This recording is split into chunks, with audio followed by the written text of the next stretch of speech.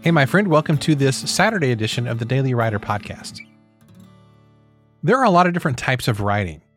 Just to list a few, we could think about journalism, novels, short stories, nonfiction, blog posts, graphic novels, and probably 150 other things as well. But one thing that ties all of those types of writing together is storytelling. Stories are the way that we process information and make sense of our lives as human beings. Therefore, it is critical that we learn how to construct and weave stories the best way that we can.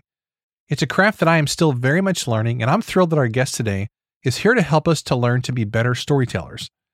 John David Mann is the co-author of more than 30 books, including 4 New York Times bestsellers and 5 national bestsellers, including The Go-Giver, which he co-authored with Bob Burg. The Go-Giver has sold over 1 million copies and it also won the 2017 Living Now Book Awards Evergreen Medal for its contributions to positive global change. John is married to Anna Gabriel Mann, and he considers himself the luckiest man in the world. Now, you might remember that I had both John and Anna here on the podcast as guests a couple months ago to share about their brand new book called The Go-Giver Marriage. And I have the pleasure of having John back on the show today to talk about his even newer book that was just released this past week. It's called Cold Fear, and it's a novel that he wrote with Brandon Webb. And this is a sequel to their previous novel, Steel Fear, which was really, really successful. In this conversation, we dive into all things related to storytelling, and I get to ask John about his experience as a ghostwriter and collaborator. I ask him about the biggest challenges of writing a sequel, the ins and outs of writing a novel, how to write an action scene, how to start a story, and all the things related to storytelling that I could think of. I just kind of figured while I've got John on the line here, I'm going to ask him all of my burning questions about storytelling. I had a lot of fun in this conversation. I learned a ton as well.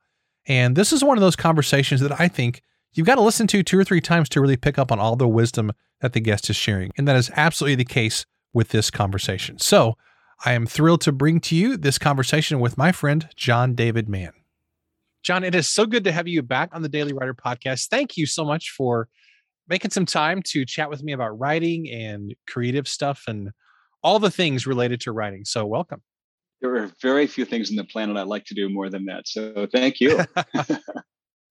Well, I have a whole list of things here to talk about. And whenever I get really, really excited about talking with the guest, which of course is every guest, you're a little bit of an exception though, because I've been wanting to talk to you for quite a long time on the show, specifically about some writing things. So I jotted down, what are all the things I want to ask John about? And this won't go like 3 hours or anything like that. So don't worry. But, one of the things that I'm ready. I'm strapped in. One of the things that of course, I'm a ghostwriter and you collaborate with people as well. One of the things that I'm super intrigued about your career in particular is that, so I know a lot of ghostwriters who write books for a lot of people, but it's usually not a public thing. They kind of stay in the background as ghostwriters typically do. But your collaborations have been very public, at least most of them. Of course, the ghostwriting ones I don't know about because that's the nature of ghostwriting. Right. But I'm curious how your career has taken this super fascinating trajectory where you collaborate with lots of different people. So you're kind of like the go-to collaborator. And I'm super interested in how that came about and what your thoughts are on that. Yeah, it is interesting because it wasn't something that I set out to do. I mean, it wasn't exactly a strategic trajectory. I didn't sit down and say, here's how I'm going to work out my career. I have kind of pinballed from career to career in my life anyway. It's kind of been my life pattern. I think this is career number 6 or something. I started out as a cellist and composer in music, classical music. And then I got involved in nutrition and natural health. And I got involved in education and started high school when I was still in high school. And then I got involved in publishing a magazine, started a couple of different journals, business journals and environmental journal.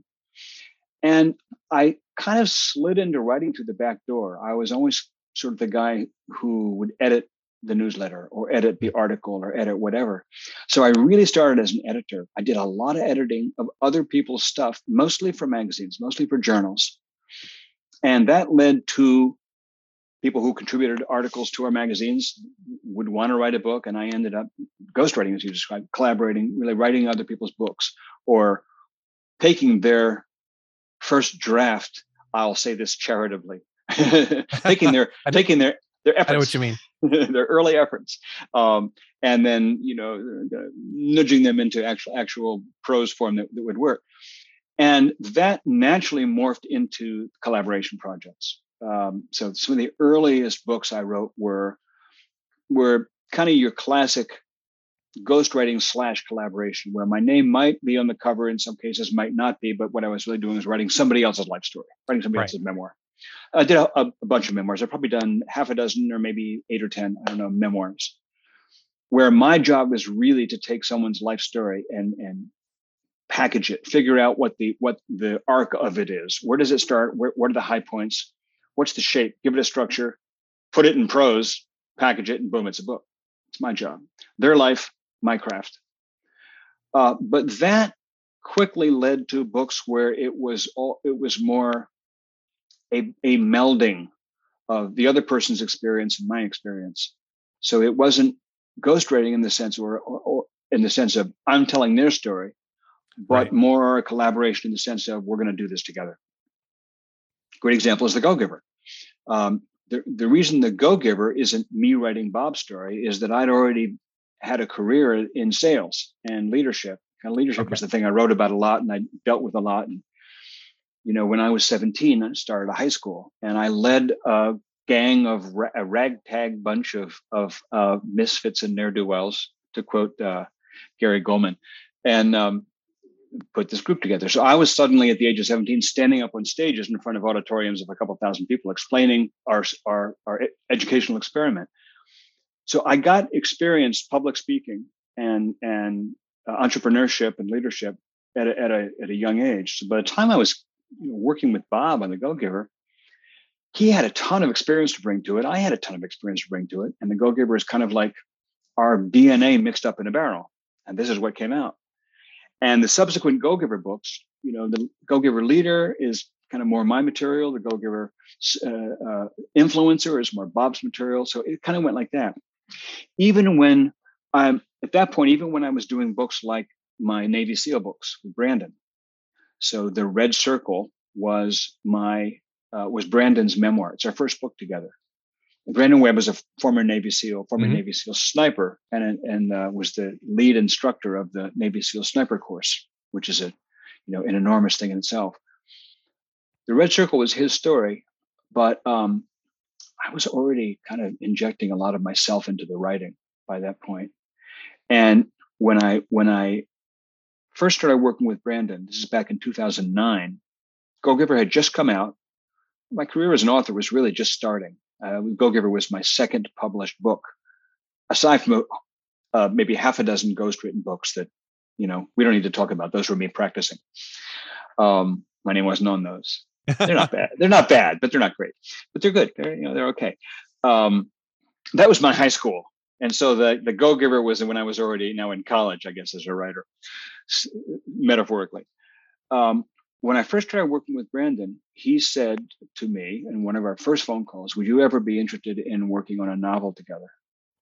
Which I had never thought about doing, did not think was remotely possible. I had no idea how these alien species called novelists did what they did. To me, the idea of writing a novel was like climbing a mountain without any gear. I honestly, I thought I could never do that. How do you hold all that in your head? How do you even know how do you invent a whole world? It's just not for me. But I, of course, said, yeah, sure, of course. Because I would rarely say no to anything in those days. And so years went by and we finally did do that. And and the novels are really it's like The Go-Giver. The novels are really, it's my work and his work. It's like a mesh.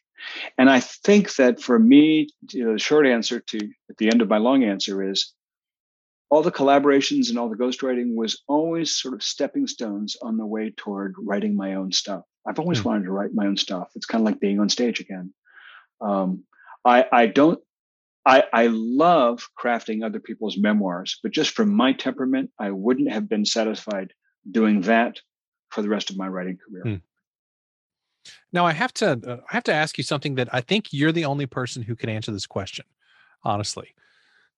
And the question is, so I just started work So kind of bringing all what you've mentioned to bear on this question. So I just started work on my dad's memoir of his experiences in Vietnam. He's a Vietnam veteran. Wow. Wow. And I've really kind of been looking at all your stuff and trying to figure out, okay, one of my go-to questions as a writer is, how does John do it? We all have probably a handful of people that we look toward who are our major influences, people that we sort of try to reverse engineer some of their work and pull it apart and see how did they structure this and how would they do this. Yeah. And I'm curious, if you were writing someone's Vietnam memoir or a war memoir, which of course you've done a lot of that, how do you Yeah. figure out where to start a story like that? I mean, there has to be some kind of thought that you have about, here's a really good place to start a war memoir kind of a deal. Yeah. Yeah. That's a great question. And I think where I'll start is to say that for me, writing a memoir is a lot like writing a novel. And a parable, at least my view of parables are like miniature novels, they're stripped down novels. So it's you're making up a story, Hmm. and yeah, it happened. Yes, it's real. It's nonfiction. These are you're gonna retell true events as best as you can. You're gonna recreate them as accurately as you can, but you're still making up a story. And I say that because you know you don't tell a person's whole life. To do that would take 70 years. Yeah. You got your 2 hour window or your 200-page window, or whatever. You got your discrete window to tell the story. So you have to sort of figure out the story structure of it, which is just what you're asking. Where does it start? Yeah. What's the Yeah. key climactic point? What's the appropriate ending? And for me, a lot of that is kind of feeling my way around. Um, I I do interviews, and where I start with the story is how I work is mostly by phone. I will Mhm. meet in person with my subject if I possibly can, and just get to know them. Nothing like face to face, but mostly I get my content via phone. It's how I've always done it. I'll do interviews that are maybe 45 minutes to an hour, record them. I'll transcribe them, or I have a great transcriptionist I work with. I'll have her do it, or else I'll do it, depending on how complicated the interview was. If the interview Mhm. went all over the place, I'll probably transcribe it because I start to untangle it while I'm transcribing. If the subject is speaks in a really kind of clear prose way, I did an interview once with Stephen Covey, the father, Mhm. and it was like transcribing a book because I can imagine. you didn't need to do any editing. It was like he just talked for 45 minutes and you could have just put it in the page. I've done other interviews where I have no idea what this man's talking about. It's like he's going in so many circles at once that, oh my God.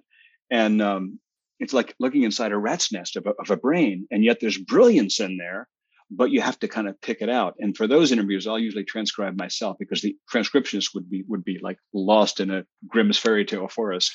Right. Um, but I'll do the interviews, and I try to be as Oprah. I try to be as Barbara Walters. I try to be as good an interviewer as I can be to ask them questions that kind of lead them a little deeper into the story, Hmm. and trying to kind of feel where is there something important here we need to get into without sticking an instrument and probing too deep so that the tooth hurts. But I try to draw out of them as much as I can in my interviews, but mostly I see where they go. I see what they remember. I see what's important. I'll transcribe, and then often in a transcribed interview, I'll say, I'll find 3 or 4 things I need to know more about that, and go back, and so that I can ask you more about what happened with this guy when you were 6 years old, or when you were 12, or when you were 20, or whatever. I get all the material, and it's in the process of listening, which is it's 95% listening, the interviews. In the process of listening, to me, mostly the story starts to reveal itself. I start to see, Hmm. oh, this is where it starts. This is where it's key. Or this is where maybe we have a chapter that's the childhood, but this is the pivotal moment where the real story starts at the end of chapter 1 or at the end of chapter 2. I'm always looking for, I guess I have the hero's journey template in my brain. Mm-hmm. So that there is sort of the ordinary life, whatever he calls it, and then there's the call to action, or there's the call, whatever the call is. There is kind of the context of the person's life, and then what is that pivotal moment or pivotal event where the real journey starts? The reason that we're writing a book, the reason that makes their life interesting to the reader. What happens that makes their life like, oh, I got to read about that? And then that's the trajectory that's going to find its resolution in the last 50 pages. So mainly it's by listening is the short answer, I think. Wow. I'm gonna have to go back and listen to this section This of the is conversation. one of those rat's nest interviews, by the way, right now. Well, but that's good. That's always occasionally when I'm doing a conversation for this podcast, I will say I've got to go back and re-listen to that because every word that you said was so helpful that I have to go back. Really, I'll just make a transcription of it and go back and dissect it all. Oh, awesome. There was like 15 things you just said there that were immensely helpful. And I love that. I love that. Good. I'm glad, because I never know what's going to come out of that mouth of mine. Now, when it comes to doing a novel, particularly when you did the first one with Brandon, where did you start with that process? Because obviously a novel is it's a beast. It's a long, detailed, complex kind of a story. Yeah. When you're starting a large project like that, do you think in terms of the hero's journey and major story beats, and then kind of once you have some basic semblance of a story, then you start to fill it in and just go from there? Is that kind of where you have to start that process? So let me take that in a big view first and zero in a little bit. I'm going to start with the big view and say, first of all, about the hero's journey, I definitely don't think consciously in terms of those beats. I don't start out with a structure in my head. I start out, but I do start out looking for the story structure. My philosophy is that every story has its own unique structure. Every story, it's kind of like this thing that Stephen King said in On Writing, where he considers a story as an already formed artifact. Right, and you're just sort of uncovering it. Right, and you're the archaeologist with the whisk broom trying to take out the fossil without breaking it. So my philosophy is that there is a story that has its own unique structure to it, and I'm careful not to impose the structure of previous stories I've done onto the new one, which is tempting and easy. Great example is the Go-Giver series, because every one of them has 5 principles. It's a parable that the story beats are 5 principles, but the first Go-Giver book took place over a week, and the second story took place over a week. And it was really easy to just fall into that template. And here's the storyline. It's a week. It's Monday, Tuesday, Wednesday, Thursday, Friday. And then the hero kind of ruminates over the weekend and has the aha. And then Monday is the revelations. Mm-hmm. Well, the Go-Giver marriage we just talked about in the previous podcast takes place in a single day.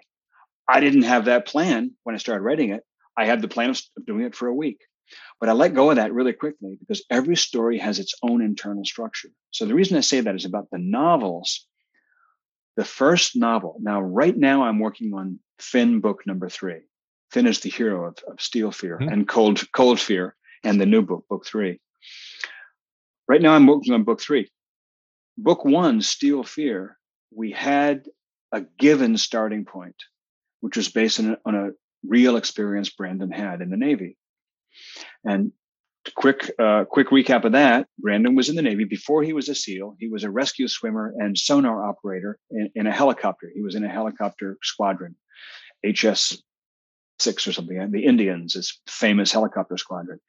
And so he was a Navy guy, rescue swimmer. And he did 2 6-month tours on 2 different aircraft carriers. And they were like night and day. His first 6-month tour was a nightmare. Everything went wrong. It was just awful. Food sucked. Everybody complained. Everything broke down. The air conditioning didn't work. And the second one was just inspiring and incredible. On the first tour, there was a sexual predator on board.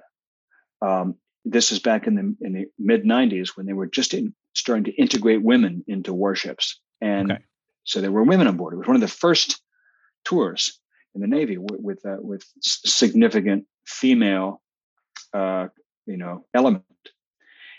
And so there was a sexual predator on board who would sneak into the women's dorm area, berthing area, sneak to their bathrooms, reach his hand and flick off the lights and go and attack somebody, grope somebody. And it sounds freaky because it freaked everybody out. They never caught the guy. He did it like Wow. 7, 8 times or something.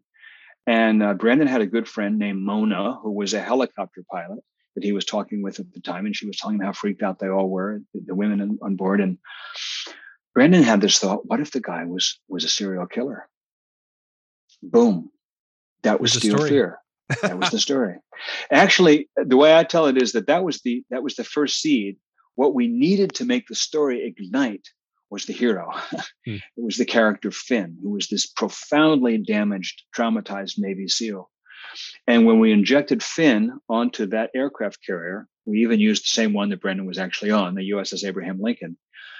You have this traumatized Navy SEAL who's running from his past. He's just come off a disastrous, there's a lot of questions about his past. He has a faulty memory. And he's trapped on this boat, basically, with a serial killer who we don't know who it is. And that was the plot bomb that went off in Steel Fear. And that's all I had to go with. The structure of the book was very strongly influenced by Brandon's experience with these 2 6-month tours.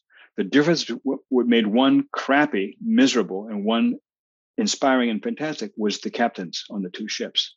Wow. An awful, terrible captain and a wonderful, brilliant captain. And so I have those 2 captains in Steel Fear, and they help to kind of suss out the structure of the book. But here's the point that I want to make. For Cold Fear, which you see over my shoulder. Yes. I love the cover, by the way. I have to give major props to the design team behind this series because I'm totally in love with these book covers. They're so fantastic. Let me just tell you something, I digress for a minute and say something which I fervently believe. First of all, to tell you a secret, that inside the books, the Cold Fear has this, each chapter has this kind of incredible graphic of ice floating on water. And the Steel Fear had an incredible graphic of a radar screen. And the interior design is simple, but it's really cool. The same person who does the interior design for the Jack Reacher books does our interior design. Wow. And the same guy who does the covers for the Jack Reacher books does our cover. And here's the point that I want to make. How did we get to rate Jack Reacher's design team? And I think that the answer is, of course, we have the same publisher. They're a great publisher and we love them. But I think the real answer is, I just worked my tail off for 30 books, developing my craft and making it better and better and better and better and better, being really open to critique, and just worked really hard at just trying to make my stories as compelling as possible. So that by the time we got to first novel, if the novel had been crappy, we wouldn't have ended up with Lee Child's design team on there. So I'm just so grateful for these guys at Bantam. They've done a phenomenal job. I love the cover too. But back to the out of digression. With Cold Fear, we had no real event to start with. So where does the structure come from for a novel? We started with an environment. All we knew was we want to go to Iceland. Brandon had told me the story about going to Iceland in the dead of winter, which he'd done a few years earlier. He visited Iceland for a week. He went to Reykjavik. He went all around the island, and he talked about diving into this place. It's called the Silfra Fissure.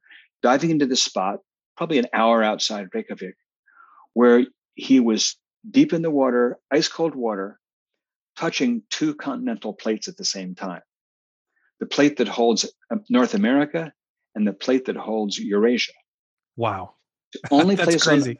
Only place on Earth where you can touch 2 continental plates at the same time. And Iceland is a country it's actually a mountaintop of the longest mountain range on Earth, which is the Mid-Atlantic Ridge, they call it. And it is being slowly pulled apart every year by, like an inch a year or something. I forget the exact amount. I say at the end of the book. And so it's this land of volcanoes and earthquakes. It's just this bizarre environment. And when Steel Fear, when they booked us for a 2-book deal, and we knew we had to write book 2, I immediately thought, we got to go to Iceland. Hmm. So all I knew was we had to go to Iceland.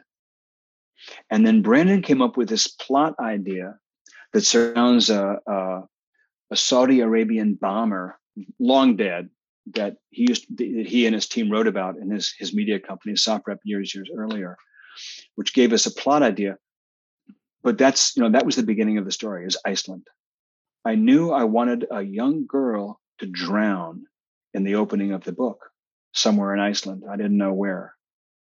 And I almost set the book in this lake in Russia, which is the deepest lake in the world. It's this huge, huge lake. And ended up deciding, no, we're not going to go to Russia. We're just going to stay in Iceland. And I didn't know where she could possibly drown or why she was going to drown. I just knew I wanted someone to drown. And so I started looking at Reykjavik on Google Maps, and I saw this little dot of blue in the middle, and I zoomed in, and there's this pond called Tjörnin, which just means pond. And it's a duck pond in the middle of the city. And the duck pond, I zoomed in and I thought, it's iced over.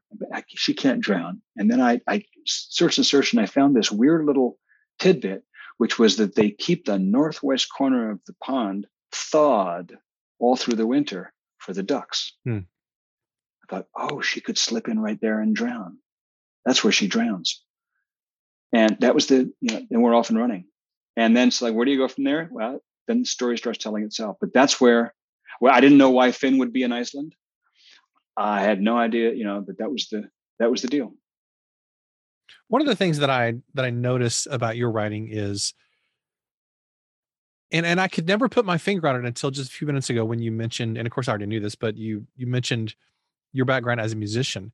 And then it struck me, and a light bulb went off in the back of my head, that there has to be some kind of connection between your music and your impulse as a musician and the rhythm that you have in your writing. Your writing is very, uh, even your prose, it's very poetic, it's very rhythmic. And I hope I'm saying that right. That's my impression. Mm. Do you think that your background as a musician informs your storytelling and the rhythmic, the rhythm, the poetry of your prose? I completely, I do. I think my background as a musician, music is kind of my original language. I almost still have classical music going in my head most of the time. I think the way that music influences my writing is in two ways. One is I was a composer and I studied classical music like crazy. And two things in particular. One is the way a whole symphony is, the movement of a symphony is constructed, or a whole symphony is constructed, or a sonata, or whatever, some big piece of classical music. Understanding this sort of the big structure of it, I think in structure terms of a story, not in artificial structure terms like I need to have bop, bop, bop, bop, these beats because this is some formula that somebody gave me, but in terms of where is the crescendo going toward? Where's the symphony leading? Where is the moment where the sort of the tension of the whole thing breaks and you go, oh God, it's like my favorite point in this. Where is that? Where does this tempo suddenly change? Where's the pace change? What are the big structural points? I'm always kind of thinking that in relation to writing. And then the other thing is, one of the things you learn as a composer is, I remember doing what they call ascent descent exercises, where you take ascent descent, where you take a melody and you're going to take it up to a high point and then bring it down to a low point. But if you just do a scale up, da, da, da, da, da, da, da, da, and then a scale down, da, da, da, da, da, da, da, it's not very interesting. You learn how Mozart or Bach or Beethoven or Stravinsky or different composers how would they meander? How would they alter? How would they change to get to the high point and then come back to the low point? You learn how to make the direction you're going, whether it's a crescendo getting louder, or whether it's melodic getting higher, or whether it's tempo getting faster. In writing, whether the action is getting more intense or the suspense is getting more intense or you're getting closer to your goal, how to make movement not boring and monotonous, I like that. and all equal steps, but how to take zigs and zags and ups and downs and rights and lefts and be unexpected and do things so that it's always moving and interesting, and yet you're going from A to B. And I'll give you an example in The Go-Giver. Like a parable is almost like like a child's fable. In essence, it's a pretty simple thing. Parable is a simple story. Your characters don't have hair color, don't have eye color, don't have pasts. I mean, you don't. It's like the opposite of a novel.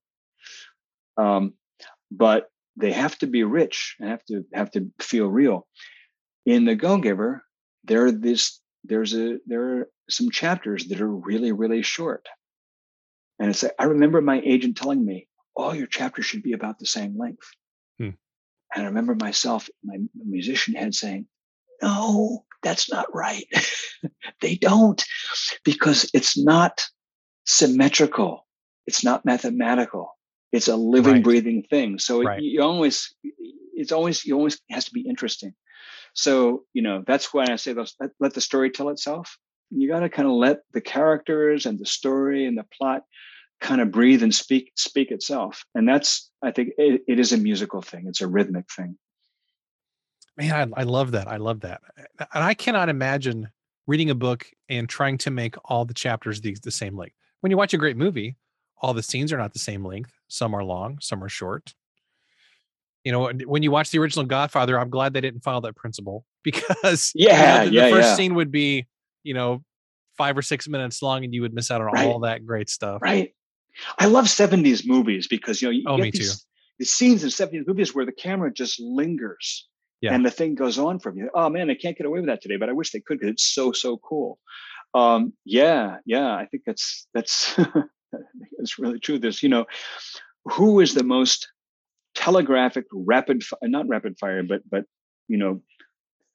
sentence fragment writer you can think of? Well, Lee Child is famous for Jack Reacher being this guy who doesn't say much, right? So a lot of the dialogue in Jack Reacher books is like sentence fragment, sentence fragment, sentence fragment, sentence fragment, and yet you turn the page and you'll find this florid description that goes on for a page and a half. That it's like, wait, what the hell is Lee Child doing writing that? It's because the man is not bound by his own cliches, Yeah. And I love that. I think that's true for everywhere. It's true for Raymond Chandler. It's true for, Tana French. It's true for everybody. Are there some other writers that you turn to for inspiration, whether it's fiction or nonfiction? Yeah. Weirdly enough, the first writer that I really, as an adult, I really my childhood writer was C.S. Lewis. I just love C.S. Lewis. Not only the Narnia books, but his other stuff too. But as an adult, the first writer I really fell in love with was John Irving. And Irving writes these kind of grand, epic 19th century novel kind of things. These huge beasts. I don't read them a lot these days, but I really enjoyed the way Irving has the structural view. He famously messes with the story, plays with the story in his head, messes around until he finds the last sentence. This is so weird. He writes the last sentence. It's the first thing he nails down is the last sentence in the book, which often ends up being the title of the book. The World According to Garp, A Prayer for Owen Meany. A lot of his books, this is the last night in Twisted River. It's the last sentence of the book, and it's also the title of the book. And then he says he tells the story backwards until he comes back to the beginning and knows how and understands how he got there, and then he writes it, which it sounds bizarre, but I kind of get what he's doing. It's like he's feeling his way through the whole structure first. It's like he's looking at the book out an airplane, looking down out an airplane window first before he gets down there in the ground and starts cutting the path.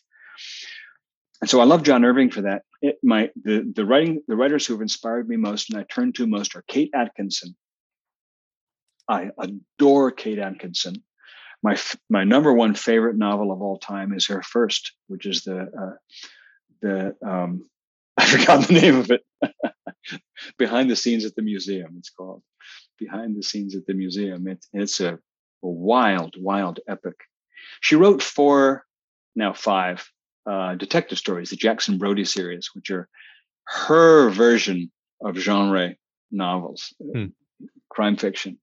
I love her stuff. I love Tana French's books, and those have really inspired me a lot.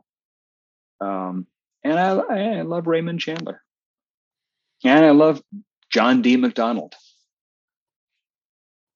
And I have mentioned Jack Reacher. I've mentioned Lee Child a number of times. He's co-writing with his brother now, and there's much heated debate about whether the books have gone downhill because his brother's writing them now. I won't enter that fray, but I'll just say that Child has been a hero of mine also. There's others, but those.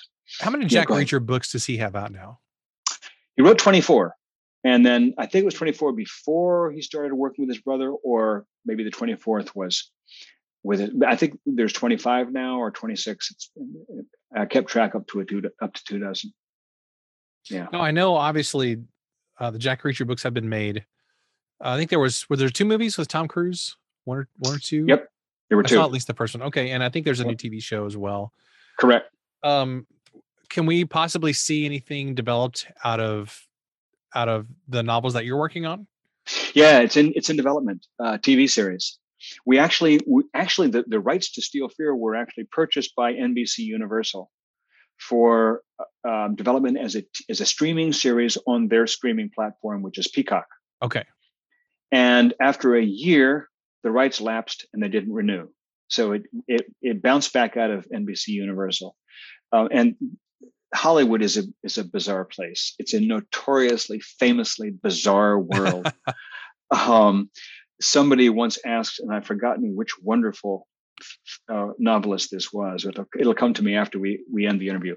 But he was once asked what his experience working with TV adaptations was, and his response was, "The check cleared," and that's all he'd say.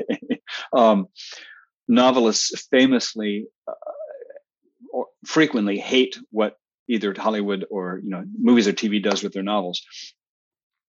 Lee was very, very gracious about the movies, and I thought the first movie was excellent. The second movie was not as good. Different writer, different director, but people just couldn't stand the fact that Tom Cruise was Jack Reacher, because Tom Cruise is a short guy and Jack Reacher is a big guy. Right. Jack Reacher is kind of an ugly guy and Tom Cruise is kind of a handsome guy.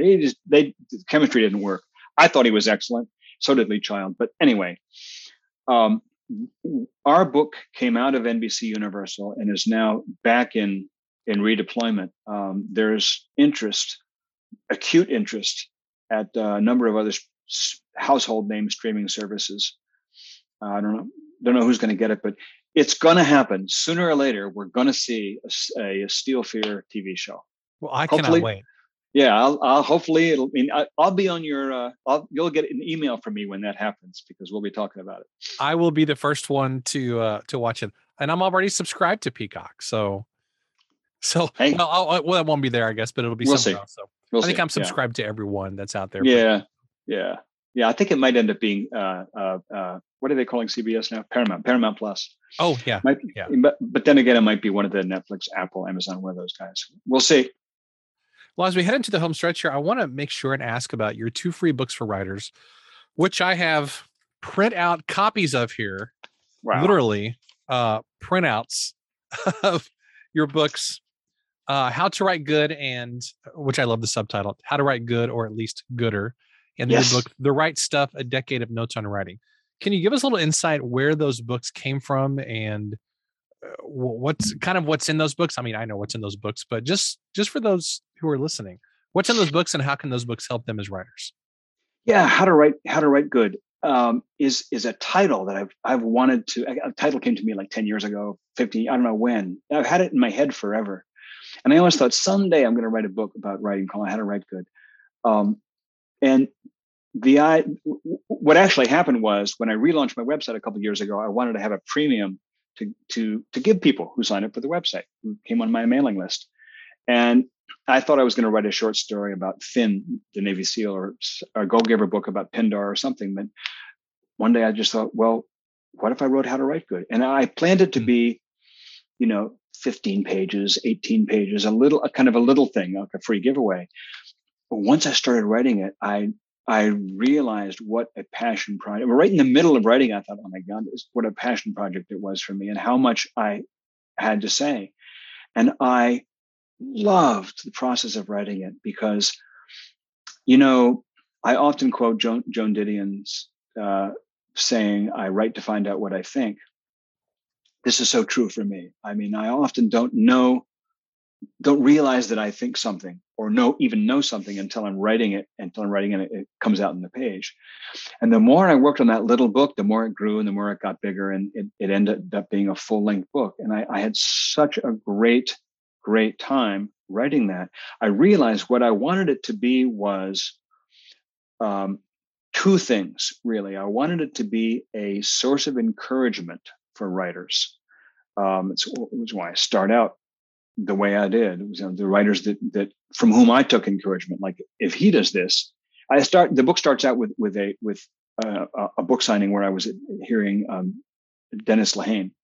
My wife and I went to see Dennis Lehane, and he was talking about the process of working on a draft of his book and about being out in a car on a frozen lake, much like the one behind me, out in a frozen lake in a car, driving around, just sliding all over the place, not being able to control the car, slipping and sliding, and what it was like to finally reach the bank and have the tires catch. And he said that's what writing is like for the first, I don't know, month, 2, 5, 6, the first year.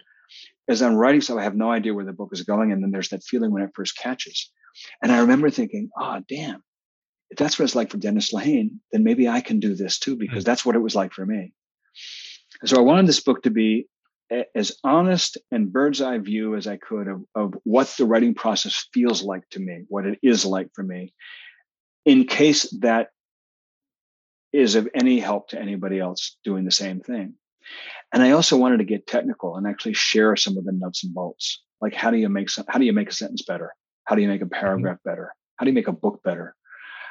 So I do a lot of that in the book. I share a lot of concrete examples from my own stuff. Very few examples of other people's writing. Mostly it's examples of my own writing because I know what I did. I know when it was terrible. I know when a sentence stank to high heaven. And I'll actually show you on the page the original sentence that isn't very good, and then what it took to kind of mush it around and make it come out much cleaner. So I will, the book is only, as you know, it's only available through my website as a free ebook. I've never sold a copy. One of these days, probably in the next couple of years, I'll probably take that book and enlarge it a bit more and publish it between 2 hardcovers as a real book. But meanwhile, the more people read it for me, the happier I'll be, because it's just like, it's bearing my soul as a writer and trying my best to, it's my love letter to writers, really, trying my best to give writers a helping hand. Well, I absolutely love it. I think it's a wonderful book, and I'm a little shocked that this is free on your website. I mean, this is a book that I would, and I think that speaks to your generosity, John. And this is a book I would happily pay for. And not only that, I would happily buy a few dozen copies to give away to all my best writing friends, because it's that good and it's that inspiring and encouraging. I love it. I really, really do. I It's sure wonderful. do appreciate it. I certainly appreciate it. And, the marketing part of me says, if I charge money for it and publish it, maybe actually more people will buy it than have got it now. So it would be a smart thing to do. But for now, it's going to stay where it is for the time being. You've got your hands full with a brand new Go Give Her Marriage book release and Cold Fear coming out here pretty soon. And book 3, I got to have book 3 done by September 15th. And as you and I speak, it's early April, and I'm really just starting. So it's a crazy schedule. Yeah, you've got a pretty busy next few months ahead. Yep. Well, John, this has been an absolute blast. I assume that to get all this goodness about your books and also get the free book, How to Write Good, or at least gooder, people should go to your website, johndavidmann.com. Anything else that you'd like to share with us in terms of where people can go to find out more about you, or social media stuff, or anything else? Well, I don't know when this episode is going to air. As we're speaking right at this moment, there's a website, which is webandmann.com, WEBB and MANN.com, which right now just is parked. You won't go anything if you went to it today. I think it'll be up in about a week. So it may be by the time your readers hear this. That's where you're going to see Cold Fear. That's where Cold Fear is. You can also see it on my site, which is johndavidmann.com. And that's, always the the one-stop shopping for all my stuff, all my books. That's where the writing book is. That's where Steel Fear is. Go Giver Marriage. Everything I've written basically is there on my John David Mann site. But the Web and Mann site is really, really cool. So I want to make sure people know about that too. Awesome. Well, John, I appreciate you. And I just want to take a second to acknowledge all the goodness that you're writing out into the world through all the podcast interviews you're doing, especially right now. You've got to be exhausted with all the interviews you're doing and the books. And it's energizing, man. It's energizing, I'll tell you. Well, there is something nice about being on somebody else's show and then not having to do all the editing and show notes. Just kind of show up and talk and answer a few questions, and it's wonderful. So yeah, hang on to that as long as you can. Yeah. Thank you. Well, thank you so much. I really appreciate it. I as you said, I've just done about 100 podcasts in the last season, and very few of them are about the writing itself. And it really, really, and I love them all, but man, it's fun to talk about the writing itself. It's fun.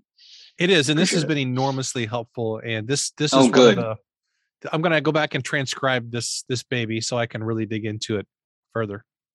Awesome. I so appreciate it. There's nothing I love more than trying to nail down the writing process in a way that I hope is helpful. So it is immensely. Great. Thank you again.